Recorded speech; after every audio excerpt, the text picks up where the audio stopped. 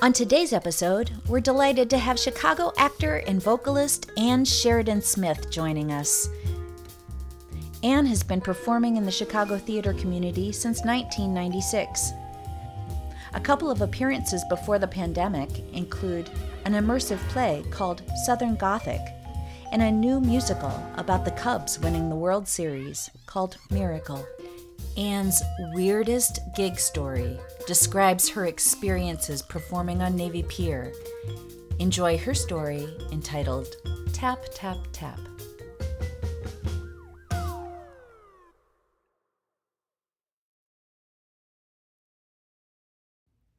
Chicago actors are scrappy and appreciated in New York and LA for their strong work ethic.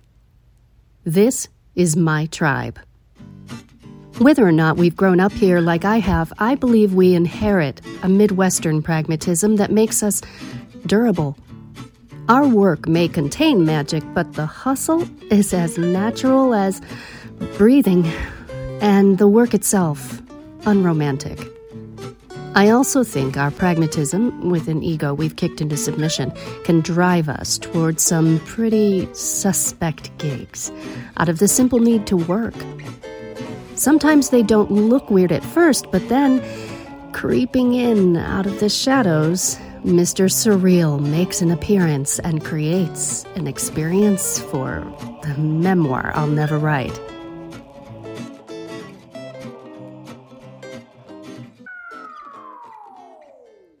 Like the time when I was singing with a trio I had sung with for 20 years. We were 7 years old when we started. We opened for Leslie Gore. The gig was pretty exciting, and we enjoyed performing in this cool factory-turned-live performance venue in Michigan. Her band was there, but Ms. Gore was late. We got a panicked universal sign from the back of the house to stretch. Well, that went on for about 20 minutes as we added songs we never intended to perform that evening. The tale goes that when Leslie Gore walked through the door to find her way backstage, she looked around disapprovingly and said, "This place is a toilet." That incident put a nice patina of weird on the experience. We got our picture taken with her after, and I appreciate the chuckle I get when I think about it. The weird gig in my life that takes the cake is a period of 2 to 3 years in my 20s when my primary source of income was singing in an a cappella octet called the Navy Pier Players. I rode my bike to work along the lakefront from the Lincoln Square neighborhood to one of Chicago's top tourist attractions, and I'm going to quote a writer named Todd Pruzek, who accurately described Navy Pier as your average run-of-the-mill urban revitalization mall and restaurant and tchotchke complex. I would begin my day at work in a dressing room, removing my sweaty bike clothes, towel off, and jump into a polka-dotted pink and white costume to sweat some more as Tootsie May, the candy queen of Chicago. We were a cast of misfit Chicago references that ranged from, "Oh, I get it," to "What the f***?" For instance, Guy Detour. You guessed it, Chicago tour guide. Sissy Boomba, Chicago Bears cheerleader. Mrs. O'Leary, easy. But without getting up close to read the name tag, Peggy Pong? Hank Lloyd Wright? Flaming Jack Turner? WTF.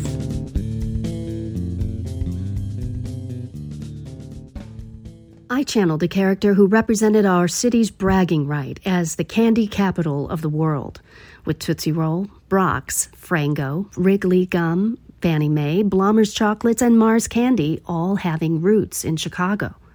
My costume was a short dress with puff sleeves, a crinoline petticoat, sweetheart neckline, and belted with a pink sash and a big-ass bow on the back. I wore a wide-brimmed hat with oversized cellophane-wrapped candy piled on top, and pink, chunky-heel Mary Jane shoes with lace-trimmed bobby socks. I looked like an adult Halloween version of Little Bo Peep.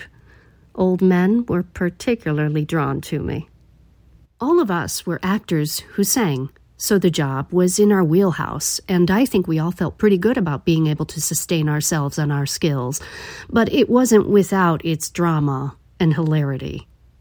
The job was, well, with WBEZ in the building, Ira Glass, host and producer of the radio and television series This American Life, had his hot take on the Navy Pier Players that I must admit was pretty spot on. They do 4 shows a day, 5 days a week, and they work up a sweat. All that pep, dancing and singing. Seeing them belt out an a cappella rendition of, say, Bohemian Rhapsody in the food court to a group of tourists and stunned-looking children, you do not think this is an easy job. Anything but. One of our most popular locations to sing was in front of the grand staircase that leads up to the Ferris wheel. We stood facing our audience, who sat on the steps to enjoy a 20-minute set, kicking off with songs that introduced our characters, cluing people into why we had buildings or candy on our heads. Gloria Bankston, the Magnificent Mile Shopper, sang lead on our first intro song, a parody of You Better Shop Around. Now, before I take us any further, I should set the scene. These stairs acted as raked or bleacher seating that placed visitors' laps at eye level. It's bizarre that people visiting this glorified mall in Lake Michigan often dress like they are at the beach or a flea market. There was no way to avoid noticing these poor decisions in spread eagle fashion and occasional skid-marked underwear. Men often wore loose-fitting athletic shorts or, God forbid, Speedos, and this put them at high risk for a scrotum appearance. I never understood how they couldn't feel it baking in the hot sun. So to keep us entertained, we developed a code that was integrated into the lyrics of whatever we were singing. It became a Where's Waldo situation, and it often happened near the beginning of the set because, well, with 8 sets of eyes, we were on it. Gloria Bankston was a hawk and would typically drop a word into her lyrics. Sax, as in Saks Fifth Avenue, worked on both levels.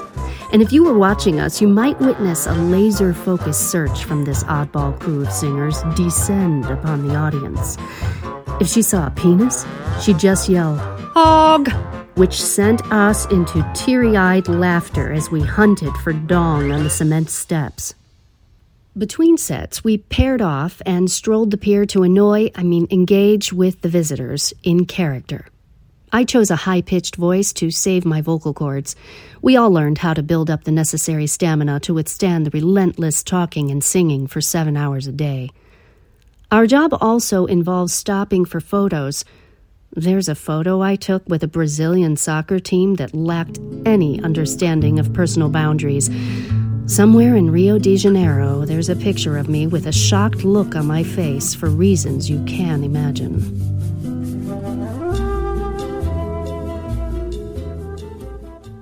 Tootsie May was a costume that men, young and old, but particularly old, orbited like spun confectionery sugar around a paper cone. The Navy Pier Players made appearances at city parades and events, like an event to celebrate the new vendors at the pier. I found myself on the lap of the owner of the Billy Goat Tavern as he yelled quietly in my ear, "Cheeseburger, cheeseburger, cheeseburger." I reciprocated, "No Coke, Pepsi." I love cheeseburgers with a white-hot passion, so the feeling was mutual. But the wackiest and perhaps most endearing encounter was with a fella, Mr. Surreal himself, who frequented Navy Pier and stopped by to hear us sing. He would often approach us after a set. He had a fondness for my shoes, the pink Mary Janes. It eventually became clear that he had a foot fetish, which grossed out my fellow players. I was less affected. Having had a boyfriend in high school with a foot fetish, I felt pretty well heeled in this department. He was an eccentric person, often dressed in a brown suit and straw fedora. You couldn't miss him. Scrotum Watch was interrupted by fellow singers, signaling to me that he was in the audience. After a set, he would approach to say hello and compliment me on my shoes. Inside the atrium, we performed on a pretty high platform, affording him a closer look. Over a period of months, he grew more confident, and one day, he reached out and gripped my heel. Before I backed away, I hesitated. I was curious as to what he was trying to accomplish. He lifted up my foot and pushed it back down to the ground to indicate he wanted me to tap or clog my foot on the stage. Paige Front, a streetwise newspaper journalist from the 20s in a flapper outfit, grabbed my arm to pull me away. I didn't see the harm in tapping my foot on the floor, so I did it a few times and stopped before he had too much fun. The next time he visited, he handed me an index card with a handwritten poem. I'm a sentimental freak, so I still have it. It's titled, "Tap, Tap, Tap. I Heard the Tapping Sound." It reads, "I like women's shoes and boots so much. It has a hard sole and a hard heel. The heel could be high or not so low. The shoes and boots could be shiny or suede, and the shoes also could be wooden. She'd do the tapping on the hard floor."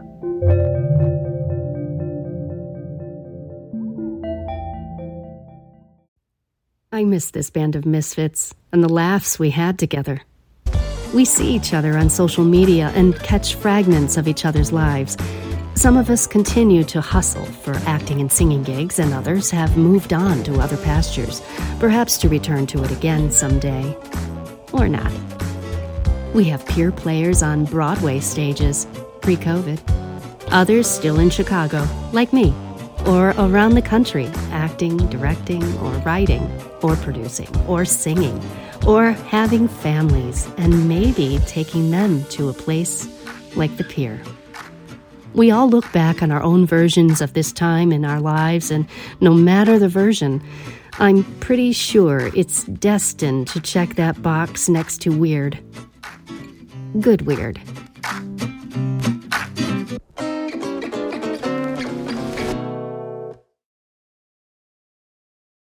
Anne, thanks for being the first guest on our show. So tell the listeners a little bit about what you had going on up until the pandemic and now during this hibernation period. It's been interesting. You know, it started out that I was already cast in 2 plays. And so I was in rehearsal for one of them. And we had done all of our table work online, via Zoom. So, you know, crawling through the scene, bit by bit, talking through the subtext, talking through the characters and what our motivations are, and yada, yada, yada. And then we had to stop because it got to the point where it's like we can't really progress until we can get in a room together and begin to stage this thing. So it was paused and paused again and paused again. And eventually they just said, look, you know, your life has to continue on and we don't know when we're going to do this. So that's sort of been on the shelf for a while. The other play I was cast in was in it, had a little bit more, you know, sort of a sense that this wasn't going to change anytime soon. So we did a couple read-throughs and then we paused as well. So after that, I think I just kind of felt like, you know, I was a little creatively stuck, not very excited about doing much of anything. I found myself really just, you know, checking out. And we had, you know, I still get voiceover auditions coming in from my agent and self-tapes for, you know, TV and commercials and stuff like that. So that stuff still, you know, sort of keeps my head in the game a little bit. But it wasn't until more recently, toward the end of this past year, that I began to feel like I needed to generate something or I might lose my mind. So I just decided to try photography. It's kind of weird. But I was like, you know, I was inspired by a book of photographs that were taken of streets that around the country that have been named after Martin Luther King Jr. And they were really powerful and interesting, and you could just stare at them forever and pick up all kinds of information. And I thought, oh, you know what? I want to do something sort of like that, something that evokes that kind of like reflection about COVID-19 in Chicago.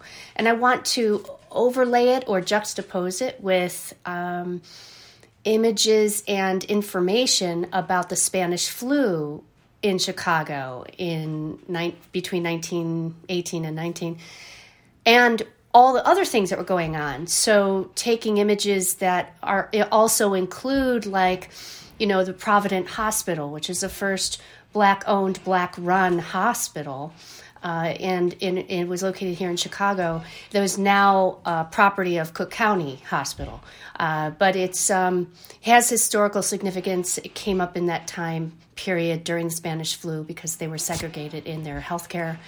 And all of the civil unrest and racial injustice that was going on leading up to the 1919 Chicago riots that happened that summer, the Red Summer. So it's an interesting time then where all these different things are layered on top of each other.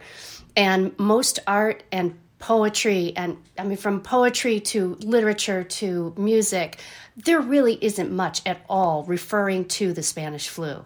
Just, you can't find it. They just wanted it to kind of go away. They just wanted to disappear. And so I thought, well, no, COVID should not be that way. We really, really should, I think, reflect on that. And I think people years and years from now would be interested to know. And so I thought, I'll take pictures of places in Chicago and I'll just match them to things that were happening earlier, in 1918 and 19. And just see, I don't know. I have no idea what I'm going to do with this. It may just sit on my computer. But it's just something kind of fun and interesting and quirky and something that I can just do on my own and have control over. And then when you asked me to write this story, it was really great because it gave me a reason to really put this kind of, this jumble of memories on paper and make something out of it. And there is a nonprofit, or not a nonprofit, but a volunteer organization that I co-founded that I have since taken a step back from. But for the 4 years of Trump administration, we were really there to help raise money for organizations that serve people who are most vulnerable under that administration and the crazy policies that they were putting out there. So toward the end of the year, I was also able to put together and edit a video that also kind of, scratched that itch for me.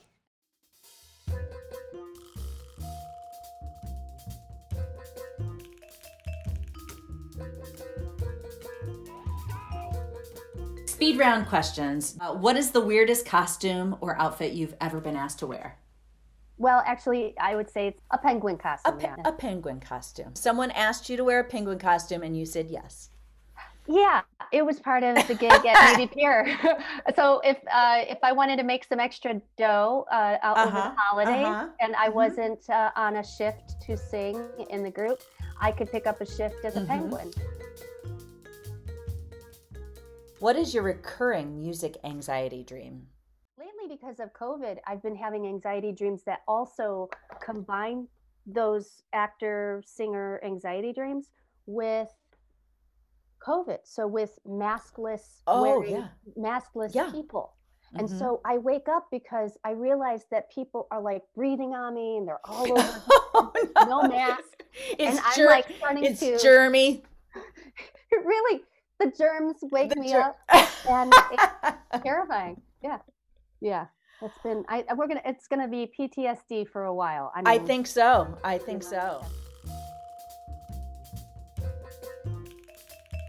Have you ever been in the middle of a gig and felt like you were in over your head? Oh, yes. Yeah, actually, in over my head and things falling on my head. But yeah, I well, Foiled Again was booked to do a WBEZ New Year's Eve event. And it originally was supposed to be somewhere where there was like a lot of room to stand, like a music venue where people can stand and dance and get into it. And they had other acts. They had a band, full-on band playing as well, but they had us as part of the evening. And we were, for whatever reason, they had to move the event last minute to Victory Gardens, the Biograph Theater, and they put us on the main stage. They had Moth going on upstairs in the black box space, which I think was like a better space for what they were doing. And they had us downstairs on the main stage, and people were standing, like in front of their chairs that flip up, just kind of trying to like awkwardly dance in the little spot, in front of their chair. It was very weird. So NADGA, so it's a little sparse in terms of attendance because that didn't look fun. And so we did our shtick, and then as the night wore on and the music kept going, we weren't singing anymore, but we were dancing up on stage. A lot of other people came up on stage, and my husband was there, my parents were there, and the whatever the flats were from the set that was going on that stage at the time, whatever play they had going on, the scenery started to fall over onto audience, onto the guests. And Ben was like catching them and like delicately trying to place like pieces of the scenery onto the ground, and finding places like throughout. And I was like, I feel like this has played itself out. I think it's time to go. And scene. But yeah, so that was a fun night. That was a wild, kind of crazy evening. Yeah. Have you had any, what is the weirdest or most sort of like egg on your face moment as a performer? Well, I think the story with you is one of the funniest. You were doing a one-woman comedy show, and I was your accompanist, and we were backstage, and it was like moments before you were going on, and we were checking our mics, and I lean over to you and I say, I really have to poo. In front of the curtain, in front of hundreds of educators. It might have been one of your first one-woman show experiences. The MC says, and your mic is on. And so not only did I broadcast to hundreds of people that I had to poo right before we went out on stage, I totally sabotaged you. I sabotaged you because everybody in that audience thought you were the one that said you had to poo. And then the curtains open, da-da-da-da-da-da, and you have to go out and do some waka waka. Yep. I have to sit there sheepishly at the piano feeling like I've ruined your life. I've ruined your career because of my nervous bodily functions. It was the best ever. I mean, I'm so glad that you're still my friend, honestly. No, even in the moment, it was too funny for me to be mad. It was just too funny. I thought, well, I'll never see these people again, but this is hilarious. And that is the sign of a true professional, Anne, that you can compartmentalize that and we can still work together. You hold no animosity towards me. It was amazing. So funny.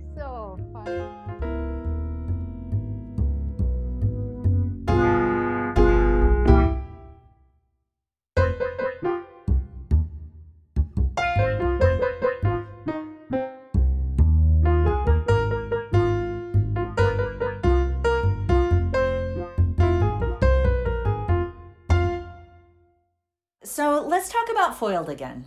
Tell us a little bit more about how that came to be. Yeah, so we were all singing at Navy Pier. We're in that a cappella octet that I've written about in the story that I gave you. And we, we were all friends at the Pier, and Rob was doing a cabaret show at Davenport's, and he was trying to, get audience, and that was becoming more and more difficult with these shows, to just get them on his own, because he was sort of new to the cabaret scene, and, this was early on in his career. So he asked Allison and I if we'd be interested in doing a holiday show with him, just sort of us as a trio. And so we said yes, similarly, because we were just like curious and why not? Could be fun, that kind of thing. And and we put together some arrangements that were our own, that Allison's stamp was on, because she has this really amazing style and approach to her arrangements that I just feel like when you hear one of her arrangements, you just know it's hers. And we sang, together, had fun, and we named ourselves Foiled Again, sort of on a lark, because we really weren't sure if we were going to do this ever again, but we just gave ourselves a name because we thought, well, just in case we want to do this again, let's just name ourselves something. And it went off really well. I mean, people really enjoyed it. And of course, it helped get more audience. And you have 3 actors, singers coming together and getting their friends and family there. And but it stuck. And we did have a mutual fondness for Joni Mitchell that just came out of conversations and such. And it became kind of fun to think down that road together too. We weren't so sort of strictly cabaret. Cabaret happened to be the format we started in because it just felt like a natural fit in that, we understood the medium enough, and we had the access to the space to perform, and Rob had started there, doing that format. So we did that, and we focused our shows not on ourselves so much as the composer of the music and stories behind the writer, and so we would kind of do these sort of almost documentary style cabaret shows. We did the Brill Building, and that was really fun. We focused on 4 songwriting duos, and we it was a lot of fun to put these kinds of things together. We focused on Harold Arlen. We did a Harold Arlen show. So, we're talking about then jazz, 60s, Joni Mitchell's like from the 70s to now practically. And she kind of spanned, sort of goes from folk to jazz. So we didn't have a genre that we were locked into so much. We just didn't shy away from any of them. We did a Dolly Parton. We've done, different, so country, and it was just really a really fun, creative project. And we sang so naturally together because we had been singing a cappella in this group.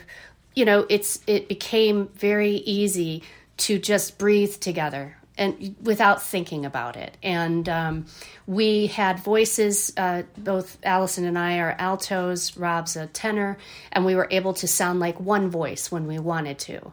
And that was also really helpful. So, we just, we had some natural abilities to work together and sing together that we didn't want to walk away from. It was hard. Even though it wasn't, necessarily the first thing we were doing. It was always over here to the side, kind of something we were doing over there. And we eventually put an album together and sort of called Blanket of Winter. It's focused on some of the holiday tunes we do in our holiday shows, but then also some other songs that we put in there that are very winter-centric, just, And you brought a Katie Lang song, right, today? Yeah. Yeah, Katie Lang's song. It's Katie Lang and Bob Telson wrote it, and they wrote a song called Barefoot, and it was, I believe, written for a film, an indie film. It's a bit old now, but the indie film was kind of wacky, and I enjoyed it a lot. But the song is just gorgeous and haunting and interesting, and we all loved Katie Lang. We all still do. And so, yeah, Allison did a beautiful arrangement of it, and so that's the one I decided I'd share today.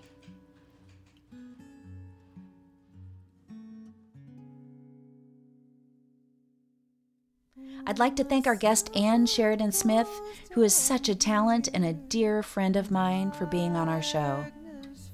If you'd like to see pictures of Ann on Navy Pier and the handwritten poem from her story called Tap, Tap, Tap, you can view them on our website. Foiled Again has an album called Blanket of Winter, available on Apple, Spotify, and CD Baby. The Weird Gig podcast has been produced by Kara Kesselring and Patrick Williams. Theme song written by Kara Kesselring and performed by Kara Kesselring, Patrick Williams, and Vance Okashevsky. If you enjoyed the show, like us on Facebook. Subscribe on the Weird Gig podcast on YouTube. Leave us comments on our weirdgig.com website and tell your friends and neighbors about our podcast. They don't have to be musicians to enjoy the show. Join us next week as we discover new tales of a gigging musician. And remember, come for the story, stay for the weird.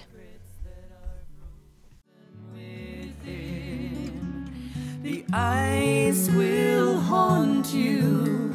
It lays so deep, locking up inside you the dreams that you keep.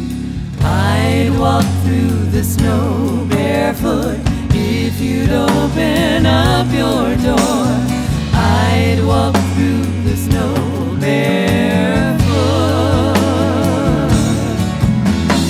I'd walk through the snow barefoot if you'd open up your door. I'd walk through the snow barefoot.